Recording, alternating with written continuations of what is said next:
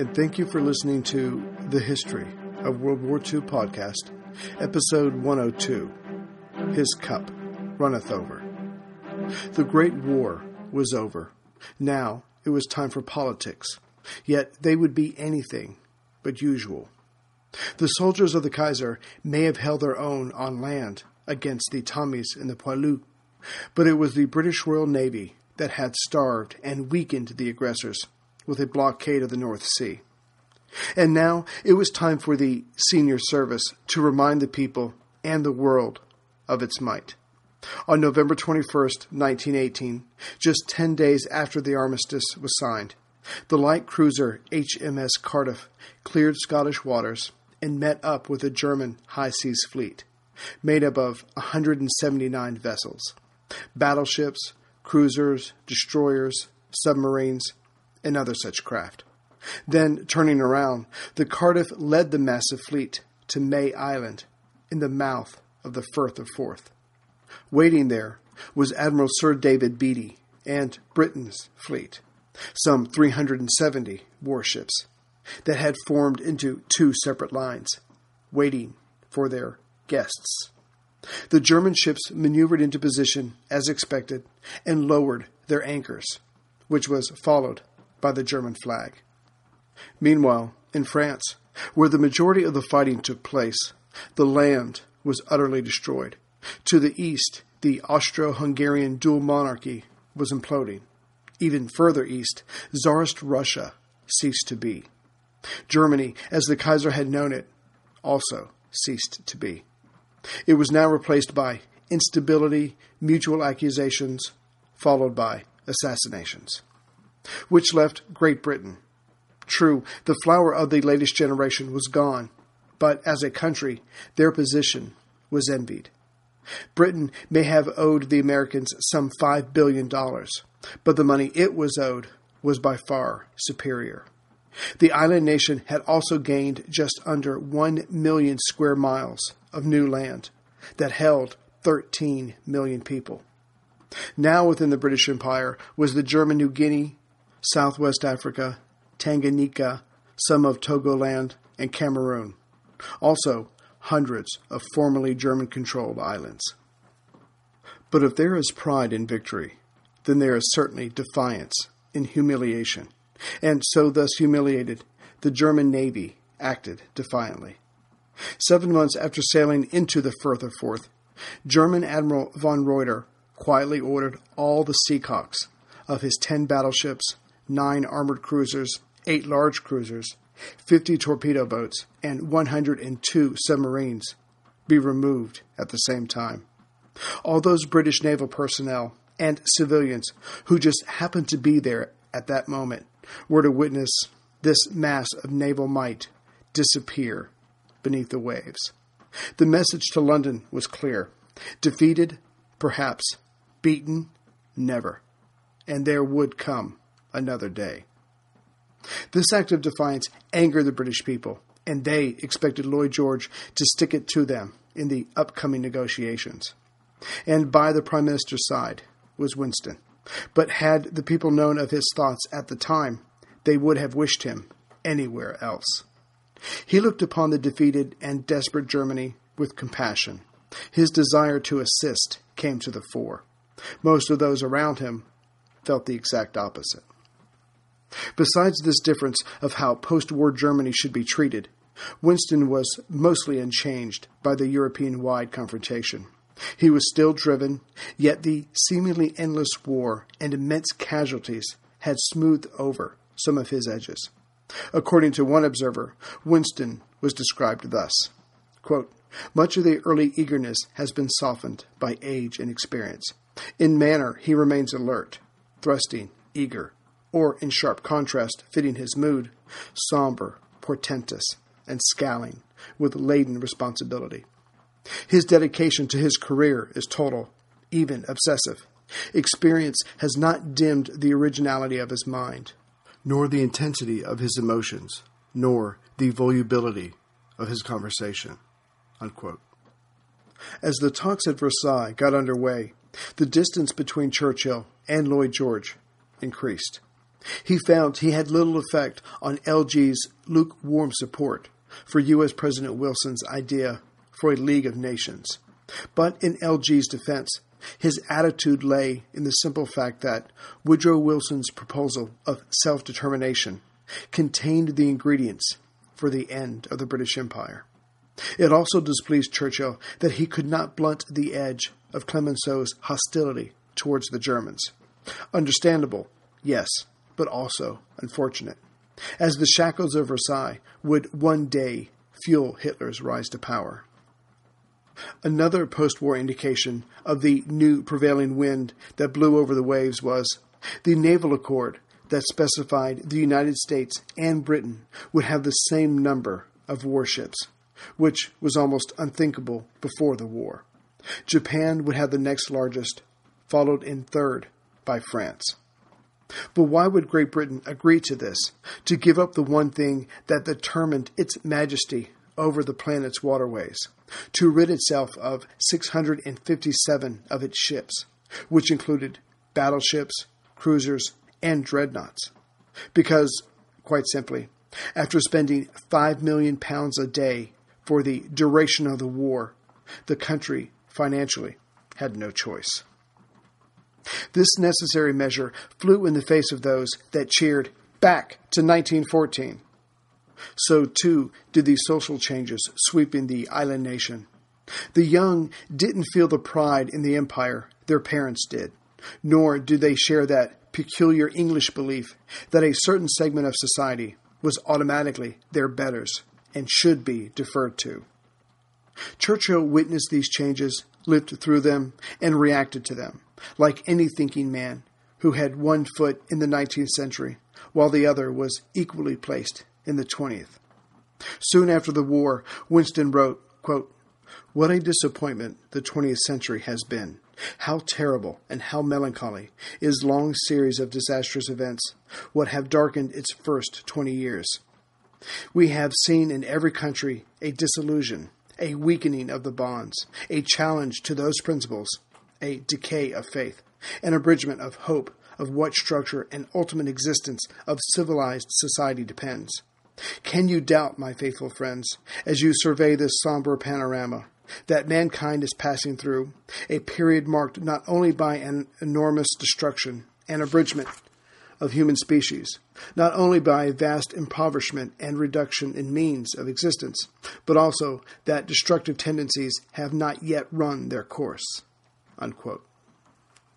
Yet, despite this prophesied future, Winston, still ever the optimist, never doubted that Britain would rebound into a position of prominence, nor that its people, though currently shaken, would find their footing in this new age.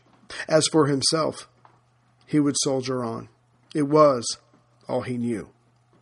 So, assured of his future, Winston the politician kept one eye out for himself, while the other looked out for the people. And because he was what he was, his public speeches mostly mirrored what he wrote in private. Winston was not a two-faced Janus. As Lloyd George called for another election, Winston remained true to his convictions and said, for all to hear, that Germany should be fed and clothed, and that Britain should not get too heady with thoughts that could turn reprisals into revenge. Moreover, he told the people of Dundee, as their representative, the same thing, whether they wanted to hear it or not. Not surprisingly, they were focused on the 30,000 soldiers that came from their streets, and the 20% of them now dead. But Winston was saved from himself, as the times were bigger than the man. With euphoria reigning as the war was now over, Winston was reelected, with a majority of just over 15,000 votes. And as Winston had played a major role in supporting Lloyd George, it seemed only proper that he be ready for a weightier seat. Certain members of Parliament did not want Winston anywhere near the army, and said so publicly. But Lloyd George remembered the Somme and Passchendaele, and knew these voices were not of reason. So, with some deliciousness, the Prime Minister moved Churchill into the dual positions of Secretary of State for War and Air. But Winston came into this promotion just when the body, that was the armed forces, was diseased and determined to turn on itself.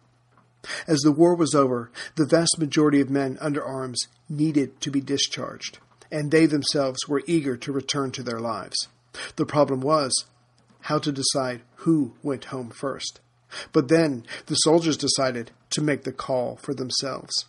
They demanded that they were all to be released now. They showed their resolve by rioting and forming mobs. Of course, now that Winston was in the saddle, this was the exact opposite way to access the man's more tender feelings. So, as the Secretary for War and Air, Winston found men still loyal and had the demonstrators moved away from their place of demonstration by force and returned to their barracks. But as tough as Winston was being, he stayed the hand of some of his generals, who either wanted to run at the mobs with bayonets fixed or have them shot. Balance was the answer, and patience. He forced the former and demanded the latter. And by January 1919, almost 1 million men had been returned to civilian life. And by the end of the year, Winston had reduced the military budget by 70%. And that is what people like Lloyd George expected of Churchill: industriousness and results, with a bit of panache thrown in. But having reduced the army, Winston was more convinced than ever that Britain now needed a large standing army. Bolshevism was raging over the weakened German states. Its origin was made clear by Winston. Pointing his walking stick to the east, he exclaimed, quote, "Russia, Russia, that is where this weather is coming from," unquote. And indeed, as the Russian Civil War between the whites and the reds raged, Europe was sucked in, even though its people only wanted peace. United as best they could, given their post-war exhaustion, the powers of Europe and the United States supported the White Russians, loyal to the Romanovs, with 180,000 troops. But the difference was that Winston wanted to do so much more than Lloyd George. So the men were on different sides of the issue. Never a good place to be if one is, like Winston was, the inferior. The only ones supporting Churchill were the Tories, who applauded his speeches either before the cabinet or in the House of Commons.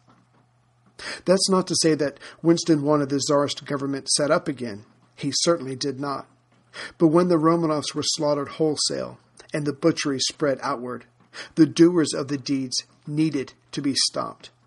Russia now needed a social democratic regime to control the country in turmoil. And so Winston waged his war as best he could. When the ever-vacillating Lloyd George thought out loud of recognizing the Soviets, Winston threatened to resign right then and there.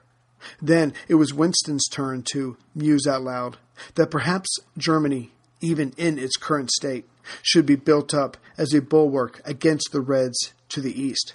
Or, as he put it to Violet Asquith, quote, "Kill the Boche and kiss the Hun," unquote. Not unexpectedly, considering the times, this was unacceptable to almost all around him. Still, he did what he could do, even if it meant exceeding his authority, something that Winston was comfortable with doing. He shipped howitzers to the whites and asked for British citizens to join in the fray, and just over 8,000 did. Churchill got away with this, mostly because Lloyd George seemed to change his mind about the Russian struggle almost daily. One day he backed Winston to the hilt, then returned to the idea of leaving Russia altogether, in the spirit of Britain should look after itself and allow Russia to do the same. Not exactly what Winston, as an influential member of one of the most dominant and powerful countries, was used to. It didn't help Winston's future that some of the British citizenry found common cause with those in Russia fighting against imperialism and the status quo. As touching the Russian Civil War, the British people were walking a different path than Winston, and there was the matter of tightening the country's belt, which meant little to him. Right was right, no matter the cost, in lives or pounds. But ultimately, events in Russia conspired against Churchill. Still, he fought the good fight. One of those events was when Poland, in the form of General Józef Pilsudski, decided in early 1919 to invade Russia, which stirred the soul of all Russians, and the fighting parties came together enough to drive the land-hungry general back to Warsaw. When it was over, that decided Lloyd George, who came down hard on Winston by declaring Poland's and Russia's fate would be decided by themselves. Britain would stay out of it. Domestically, when Churchill, the conservative, cut the military's budget, he was praised.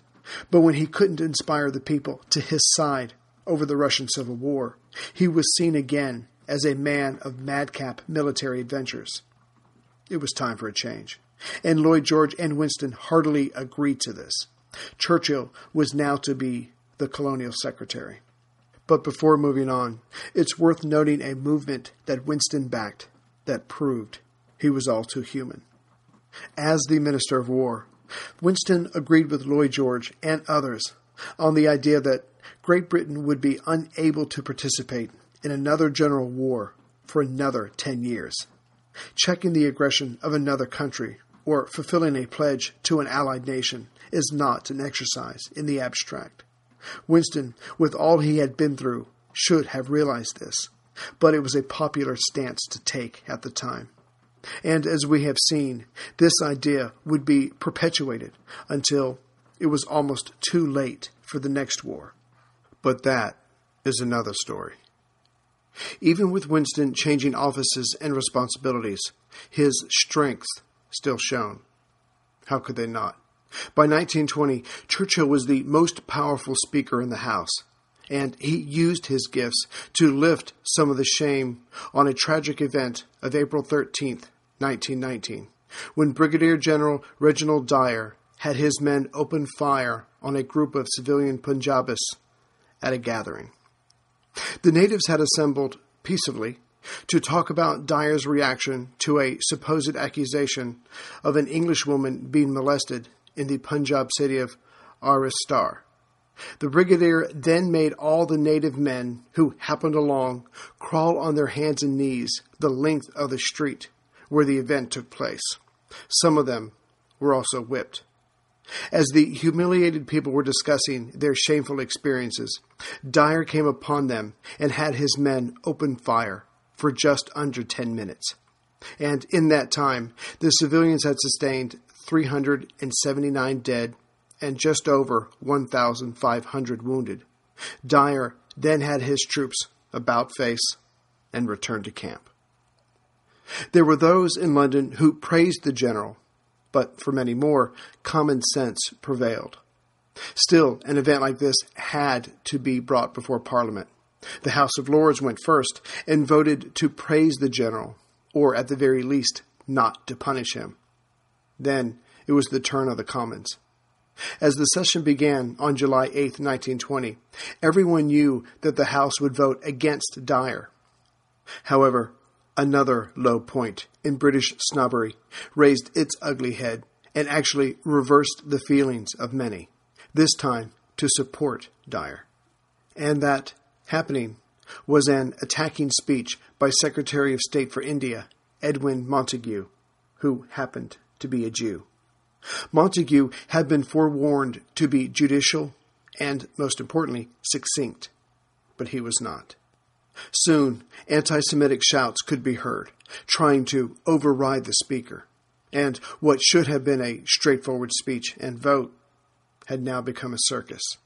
Winston was selected to speak last, and so rose amidst the storm. And bringing to bear all his charm, conviction, and good reason, Winston launched into his speech that would end up saving Britain's honor. This podcast could not exist without the help of sponsors like Yahoo Finance. When it comes to your financial future, you think you've done it all. You've saved, you've researched, you've invested all that you can. Now, you need to take those investments to the next level by using what every financial great uses, Yahoo Finance. I've stressed this in my podcast about command and control, which is exactly what Yahoo Finance is. You can see all your investments and retirement accounts in one place. You can consolidate your views from multiple accounts into one hub and access the expert analysis you need to tend to your entire portfolio with confidence. Yahoo Finance has been around for more than 25 years, and they've worked things out. You've got the tools you need right at your fingertips. I open up my Yahoo Finance, and within seconds, I can see how my stocks and investments are doing. And basically, investing, it's all about growth. And in order to grow, you need to know what's going on. For comprehensive financial news and analysis, visit the brand behind every great investor, yahoofinance.com. The #1 financial destination, yahoofinance.com. That's yahoofinance.com. He started off by appealing to everyone's sense of decency. After all, the number of Indian dead was roughly that of all the members of the House. This caused more than a few heads to turn this way and that, as they imagined the image Winston was conveying. Then he assured his audience that Dyer was not being dismissed, but that his tour of India was over. Churchill then commented, almost casually, that Dyer's leadership in the Calais event was surely monstrous. But before this observation could rekindle emotions, he asked them all to look at the event from a soldier's point of view. It was a military maxim to never use more force than necessary to beat an opponent, and the Indians killed and wounded were civilians, unarmed and not threatening, but simply airing their grievances to each other. He continued, was this the kind of action that Britain was known for, wanted to be known for? No, of course not. The British Empire was built upon cooperation with the people of its empire. Britain led by example, not by death and murder. His personal dignitas brought to the fore, Winston carried the day. The vote to modestly approve of Dyer's action lost by a vote of 247 to 37. Churchill became the colonial secretary on February 14th, 1921, and jumped into a whole other series of political dangers and challenges with his usual vim and vigor. Because, as he was always better on the offensive, he enjoyed the idea of no more budget cutting. But even for a man who enjoyed a challenge, the Colonial Office gave Winston a run for his money. The Middle East and the situation with Ireland needed straightening out, and Winston, with his Blenheim-sized ego, believed he was just the man for the job. As touching the Middle East, Winston had to work hard with and through the Balfour Declaration of 1917 that said Britain favored the establishment of a national home for the Jewish people, while respecting the rights and religions of all non-Jewish communities in and near Palestine. So Winston, being Winston, climbed aboard the French steamship Sphinx and made for the Middle East. Knowing this would upset the Arabs, he wisely took along his ace, the one British citizen the Middle Eastern people respected, Colonel T.E. Lawrence, the Lawrence of Arabia. He spoke Arabic fluently, led the Arabs against the Turks during the war, was captured, tortured, and loved all the more for it. If anyone could get the people of that region to go along with a Jewish homeland, it would be Lawrence. Also in tow were Air Marshal Sir Hugh Trenchard and Archie Sinclair, Winston's private secretary. Clementine was picked up on the way, as Winston believed he owed her a vacation, albeit a working one. While en route, if anyone asked Winston why he was going to the Middle East, he lied to their face. When he wasn't believed, he admitted that he was really here to settle several disputes, Transjordan, Iraq, and Palestine, but asked that nothing be printed until he actually had a chance to get something accomplished. And at the time, the press honored such requests. Now that the truth was unofficially out there, others wrote to him to give their opinions, what the boundaries should be for Palestine, who should rule what territories, and Winston pretended to weigh each person's words seriously, but privately kept his own counsel. This mission required surgical precision, not his normal broadsword approach, and he was wise enough to know this. Clementine may have had a hand in this. But despite his best efforts, locals against his agenda were waiting for him, with stones in their hands. As his train pulled up to Station Square in Cairo, it was met with shouts from the crowd of "Down with Churchill," and arms that held rocks were raised. But the great Satan did not step off of the train. Winston and his party had prematurely departed and dashed to their hotel, the Semiramis. Once he was safely there and surrounded by security, Winston got down to his real job, to decide who would run Iraq and Transjordan. And on March 12, 1921, the Cairo Conference got underway, with 38 experts on the Middle East. Of course, of the 38, 36 were British. The last two were the sons of King Hussein, Amir Faisal and Amir Abdullah. The main question was, of the two, who would rule where? Leaning heavily on T.E. Lawrence, Churchill decided that Faisal, intelligent, inspiring, and having other qualities that most believed a king needed, was given Iraq. His brother Abdullah, Faisal's opposite in many ways, was given Transjordan. With Abdullah's shortcomings acknowledged, though only between themselves, Lawrence and Churchill decided that a British High Commissioner would be placed in country to assist the weaker of the two royals. Thus, honor was satisfied, as much as it could be in this turbulent land. The newly made kings would send their sons to school in Britain, as was proper. The oil in Iraq was safe in British hands, and, most importantly, some goodwill had been generated, which would hopefully help with the next question, the Jewish homeland. Other decisions were made as well, like to withdraw British troops from Iraq and save the exchequer £25 million a year, thank you very much, and the details were left to the subordinates in Mena House. With these details checked off his list, Winston took Clementine's hand. It was time for the vacation part of this trip.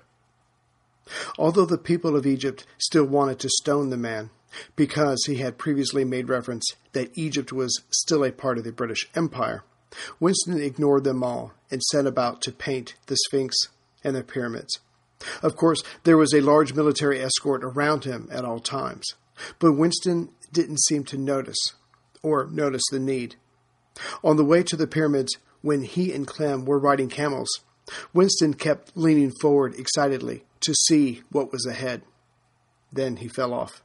Several others in his party rushed up and offered their horses to him, to which a chagrined Winston replied, quote, "I started on a camel, and I shall finish on a camel," unquote. Then later, it was time to move on. But considering the crowds lined up against him and what he represented, it was decided that a little more subterfuge was wanted. So at midnight on March 23rd, Winston and party climbed aboard their train and made for Gaza. Later, when the party stuck their heads out, they saw 150,000 Arabs assembled, their hands raised in the air. Winston, believing they were wishing him well, smiled and waved back. It was then that Lawrence translated what they had been shouting. Quote, "Down with the Jews, cut their throats," unquote. Winston stopped smiling and put down his hand. Lawrence soon found out that Abdullah, the supposed weaker brother, was making his anti-Jewish feelings known, and the people heartily supported him. Lawrence apologized to the colonial secretary for his mistake. Winston, being the type of man who appreciated mistakes when they were made sincerely, stiffened his back to the bold-faced threats he saw every day against the Jews. His feelings were now stirred, and his heart quickened at the idea of establishing a homeland for the Jews. He supported the Balfour Declaration whenever and wherever he could in public. And the House of Commons, moved by his passion and by his speeches, supported him with a vote of 292 to 35 to make the Balfour Declaration a reality. Of course, it would still take a quarter of a century, with one British commission after another reviewing the facts in 1929, in 1938, in 1939, and then everything was put on hold as the Allies needed the Turks to fight the Axis. Afterward, the commissions started up again. But it didn't help that the following colonial secretaries didn't share Winston's courage. But the stage had been set. Of course, any peace in the East went part and parcel with the UK having a stable relationship with Turkey. But that Britain didn't have, mostly due to Lloyd George, who favored Greece instead and refused to speak with Turkey's leader, Kemal Atatürk, the Great Turk, the same man who was then General Kemal, who won over Allied forces at Gallipoli. He was the dictator now and determined to raise Turkey back to its preeminence in the region. After the war, the Bosphorus and Dardanelles were internationalized and the surrounding areas demilitarized. However, these Kemal vowed he would have back, which caused tension with Greece, and LG supported Greece against Turkey. But it was a support without troops, which Britain could not afford at the time. Then the Greek government fell, and Kemal used the ensuing confusion to strengthen his hold over his own territory. Then, so emboldened, in the summer of 1921, Turkish forces pushed back the attacking Greeks and took Smyrna, a port city along Turkey's west coast. But after annihilating literally every non-Turk person found. It soon became clear to the Europeans that Kemal's objective was to close the Dardanelles. Upon realizing this, the French and Italians withdrew their forces from Gallipoli, yet the British remained behind. Winston privately begged Lloyd George to open a dialogue with Kemal, but the Prime Minister refused. Instead, British warships were moved into the opening of the Dardanelles. It was a painful déjà vu for Winston. Each side waited for the other to make a move, and then, on September 15, 1922, Kemal was given an ultimatum to keep his troops from the now neutral Gallipoli and the southern end of the peninsula. Kemal refused the warning, but did not press on with his attack, so a stalemate ensued. As the British did not advance, the crafty Kemal, who sensed weakness, cautiously moved his men forward, but the British troops only stared back, being supported as they were by massive naval guns to their rear. Having his bluff called, in October of 1922, Kemal semi-blinked and ordered his men to withdraw, but won anyway. While the neutral areas were respected and the Greeks allowed to go home in safety, the following Treaty of Lausanne gave the Straits, Eastern Thrace, and Constantinople, renamed Istanbul in 1930, to Turkey. However, soon after hearing of the sack of Smyrna, Churchill almost wished Kemal's men had attacked the smaller British force. It may have led to another massacre, but Winston believed it would have stirred his countrymen to fight. Such are, thankfully, the unrealized dreams of a warrior. As colonial secretary, Winston also got his shot at resolving Britain's relationship, or the lack thereof, with Ireland. Before the Great War, the people who supported John Redmond's Irish nationalism experienced disappointment after disappointment. And so, during the war, when England's back was turned, the people there turned to the Sinn Féin, and they knew what they wanted. That is, a complete break to be a separate and equal nation, like the United States. In the elections of 1918, the candidates of Sinn Féin swept the races throughout Southern Ireland, or Erie, as it is called. That is, except in Ulster, of course. That was still under the control of Britain. But Sinn Féin was just getting started. The victorious candidates did not, as expected, head to London to take their seats. Instead, they all headed to Dublin, formed an Irish assembly called the Dáil and elected Eamon de Valera, a leader of Irish independence, president. Then they all resigned their posts. London reacted as only they knew how. De Valera was put back in prison, but later escaped and smuggled to New York by Michael Collins, one of the leaders of the Irish Republican Army.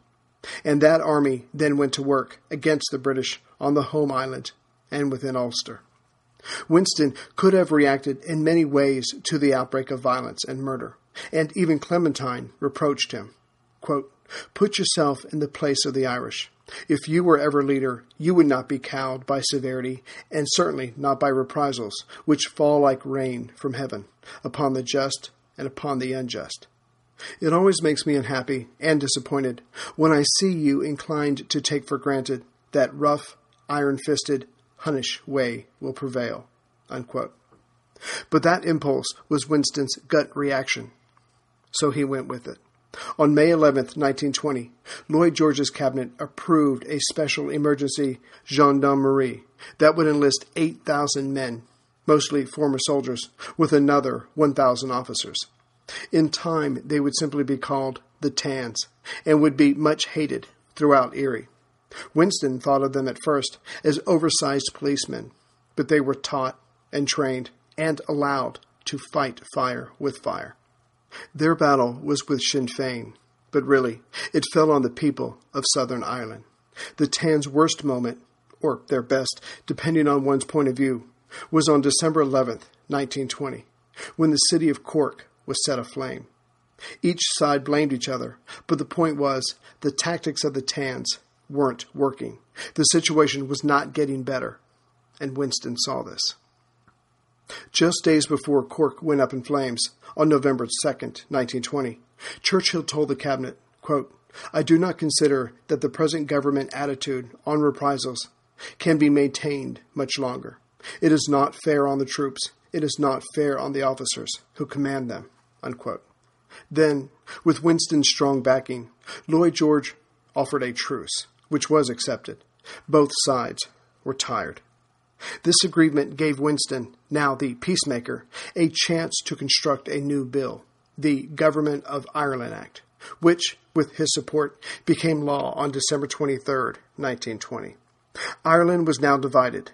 26 counties went to Erie, and 6 went to Ulster.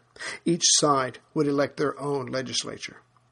It certainly was an improvement, as Erie now had more power than they did from an earlier bill from 1914. But it was not enough. In May 1921, 128 elections were held throughout Erie, and 124 of those seats went to Sinn Féin candidates. They made De Valera president again and voted themselves out of office. This left Lloyd George and De Valera bickering over the details of a proposed conference, which allowed the talks to break down even before they met, and the violence was started anew. Still, something had to be tried. De Valera made it clear he would not go to London, but as a compromise, he would send his 2 top lieutenants, Michael Collins, only known as a gunman at the time, and Arthur Griffith, founder of the Sinn Féin. Churchill set the tone by declaring before the 2 representatives arrived that progress had to be made. Otherwise, the fighting thus far would be only bushranging compared to what was coming. He told the newspapers, quote, "Squander this conference, and peace is bankrupt," unquote. That was the stick. His carrot was a possible promotion of Ireland's status, namely, placing it almost on par with Canada, Australia, and the like, by giving it partial dominion status. On October 11, 1921, Collins and Griffith were welcomed at 10 Downing Street. The talks began. Ensuing highs and lows crossed the table, separating the 2 groups of men. But each side did give a little and got a little of what they wanted. Britain won the right to maintain 2 naval bases in Erie, as Southern Ireland could have no navy. The representatives of Erie would take an oath to the king, and Erie would be known as the Irish Free State. As for the two Irishmen, they argued for and won the right for the Irish Free State to maintain an army and halved armed vessels to protect their fishermen. And during the first week of December, the agreement was signed.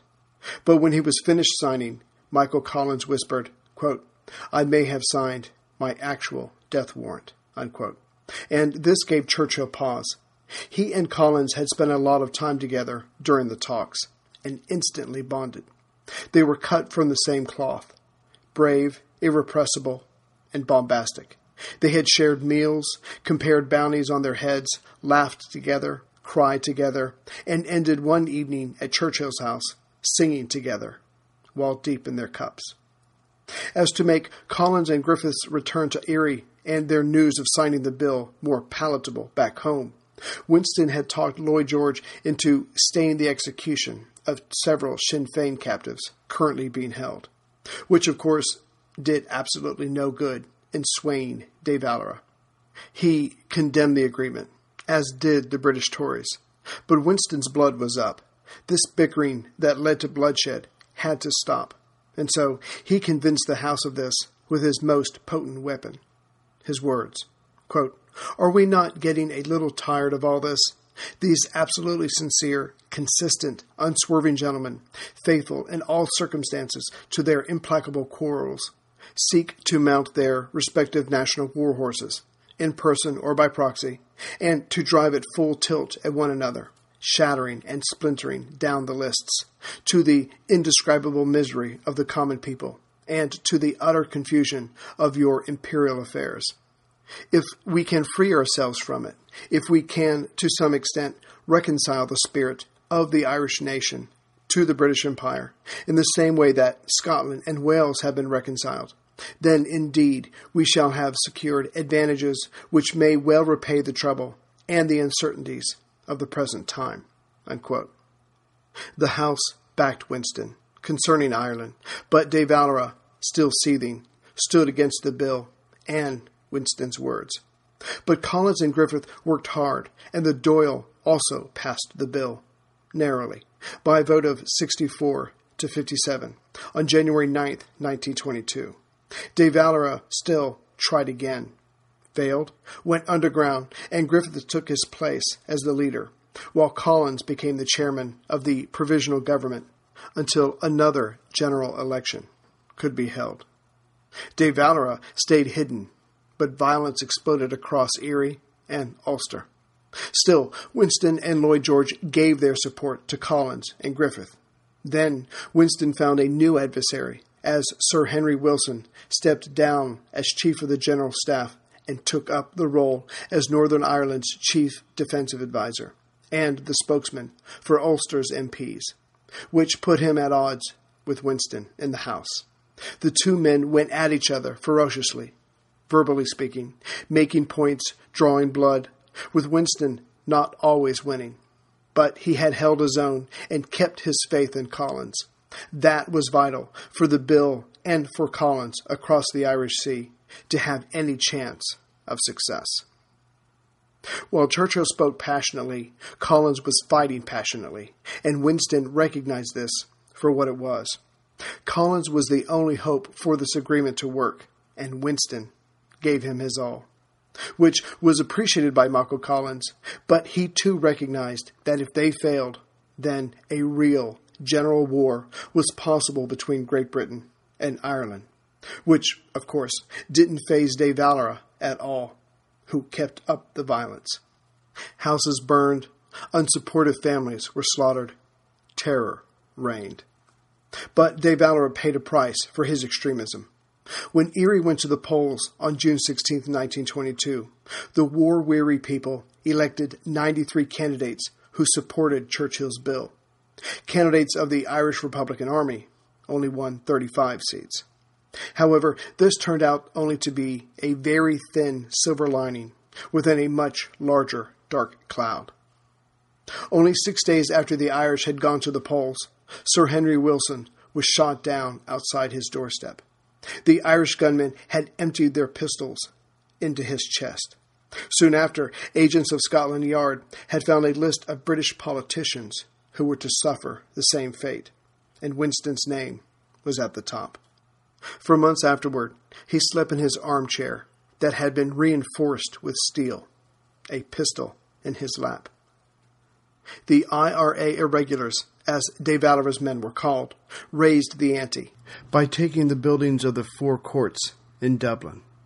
But at least now, the British had a tangible target to focus on, or rather, British artillery, which was given to Michael Collins for his men to fight back. As those Irishmen willing to fight for the Free State moved in, the occupiers, seeing that they were going to lose, set fire to the buildings and then surrendered. But if they expected leniency, they didn't consider the numerous lines they had crossed. A number of them were executed by a Free State firing squad. But this sign of Sinn Féin determination was only the latest blow of a much larger fight. On August 22nd, 1922, at 7:30 p.m., Michael Collins and members of his convoy were ambushed and slain by De Valera's gunmen. In the last minutes of his life, Collins said, quote, "Tell Winston we could have never done it without him," unquote. The body was wrapped in the green flag of Ireland, and that song, so intertwined with the Emerald Island, was sang by the mourners. Oh, darling boy, the pipes are calling, from glen to glen, and down the mountainside. The summer's gone, and all the roses falling. It's you must go, and I must bide. But come ye back when summer's in the meadow, or when the valley's hushed and white with snow. It's I'll be here in sunshine and in shadow. Oh, darling boy, I love you so. Winston mourned the loss as well, while other Irish Free State men moved into leadership positions and were themselves slain. But in October of that year, the Dáil passed the Constitution, written by Collins, Griffith, and Churchill. Still, De Valera would rise again and become president 10 years later. The violence continued. But now it was time for Winston to look after his own political laurels. As the years passed after the Great War, many voters considered that Lloyd George had won the war, but lost the peace, and Winston was always seen by his side. Was it the captain's fault that the League of Nations did not contain representatives from the United States, Germany, and Russia? Perhaps not, but that is how it was viewed from the streets throughout London and Dundee. As for Winston, he had been so busy with the Middle East, Turkey, and Ireland that he had had no time to focus on his constituents or notice the political shift as the Labour Party grew in strength. What's more, the Tory MPs were extremely unhappy with LG's lack of everything, his leadership on domestic and international events.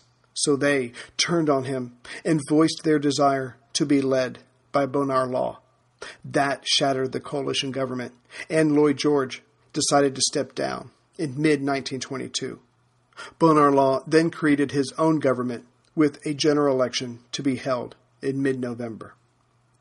This vote could not have come at a worse time for Winston, who was incapacitated by an emergency appendectomy.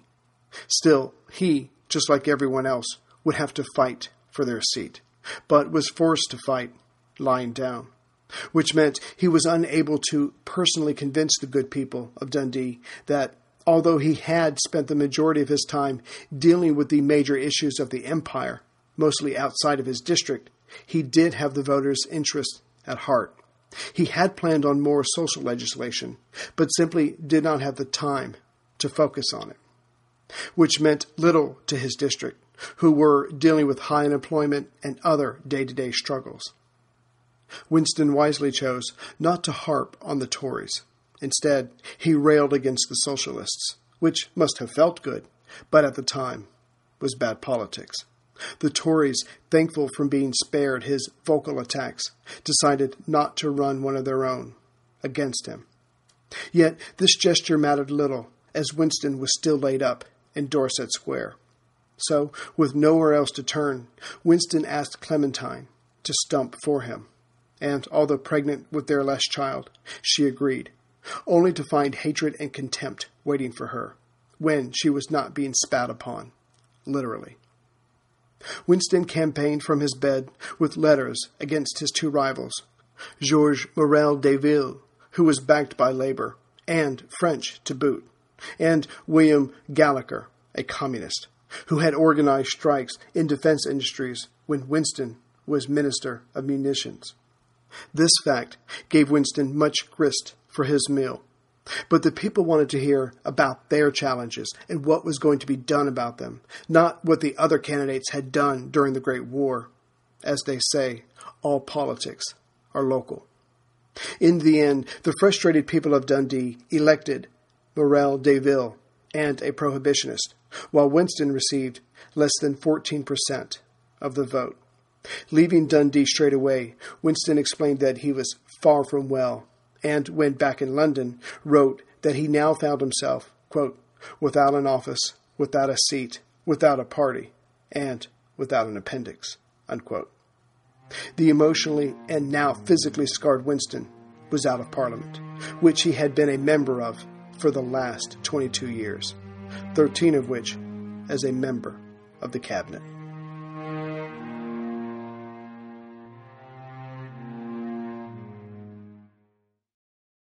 Greetings, everyone, from Central Virginia. So just to let you know, we're almost done with Churchill. There's a very specific place I want to stop because it makes a very good point. I think we've got 2 episodes left, and then we'll get back to the war, North Africa, Greece, the build-up to the invasion of the Soviet Union. So we'll get back to that as soon as we can. I'm going to shoot for like 30-minute episodes to come out a lot more frequently. I think that'll make it more entertaining for you. You won't have to wait so long, and I can just get those out. And I just think it'll make the story flow a lot better. So bear with me with that. So I just want to thank the people who've made donations and welcome aboard the newest members. Let's see here. As far as donations, Lawrence M. from Ellicott City, Maryland. And then there was a Michael W. from Bedfordshire, UK, who bought a CD. Thank you. And as far as some of my newest members, let's see here. There's Robert D. from Dedham, Massachusetts. Joseph K. from Seattle, Washington. Jim F. from Sarasota, Florida. Deborah S. And I'm sorry, Deborah, I'm not sure where you're from. If you email me, I'll be happy to say it next time. Logan H. from Jacksonville, Florida. Carrie M. Again, Carrie, I'm not sure where you're from. Please email me and I'll be happy to include it next time. And Graham C. from Farnborough, UK, who I think has donated several times. So, Graham, thank you very much. Let's see here. Robert W. Sr. from Browntown, Wisconsin. Michael S. from North Berwick, Maine. And I believe he also made a donation. So, Michael S., thank you very much. I appreciate it. As far as some other donations, Ian S. from Nottinghamshire, UK. Let's see here. There's Brenda M. from Alberta, Canada. Morgan I. from Ottawa, Canada. John M. from Comber, UK. Hope I said that right. Let's see here. Michael R. from St. Albans, Australia. I'd like to thank Darko G. from Buying a Mug, a Churchill mug. He's from Bonner, Australia. And some of my other members, let's see here. Nicholas I. from West Richmond, Australia. James B. from Sacramento, California. Tom H. from Ottestad, Norway. And I'm sorry, Tom, if I got that wrong. Then there was one more. It just said Lego Mini. So thank you, Lego Mini, for becoming a member. Hope you enjoy the 29 episodes I put out so far. So I will see you all as soon as I can with episode 103. Like I said, we'll wrap up Churchill and get back to the war. Got all my books together, ready to go. So we'll do it as soon as we can. Take care, everyone.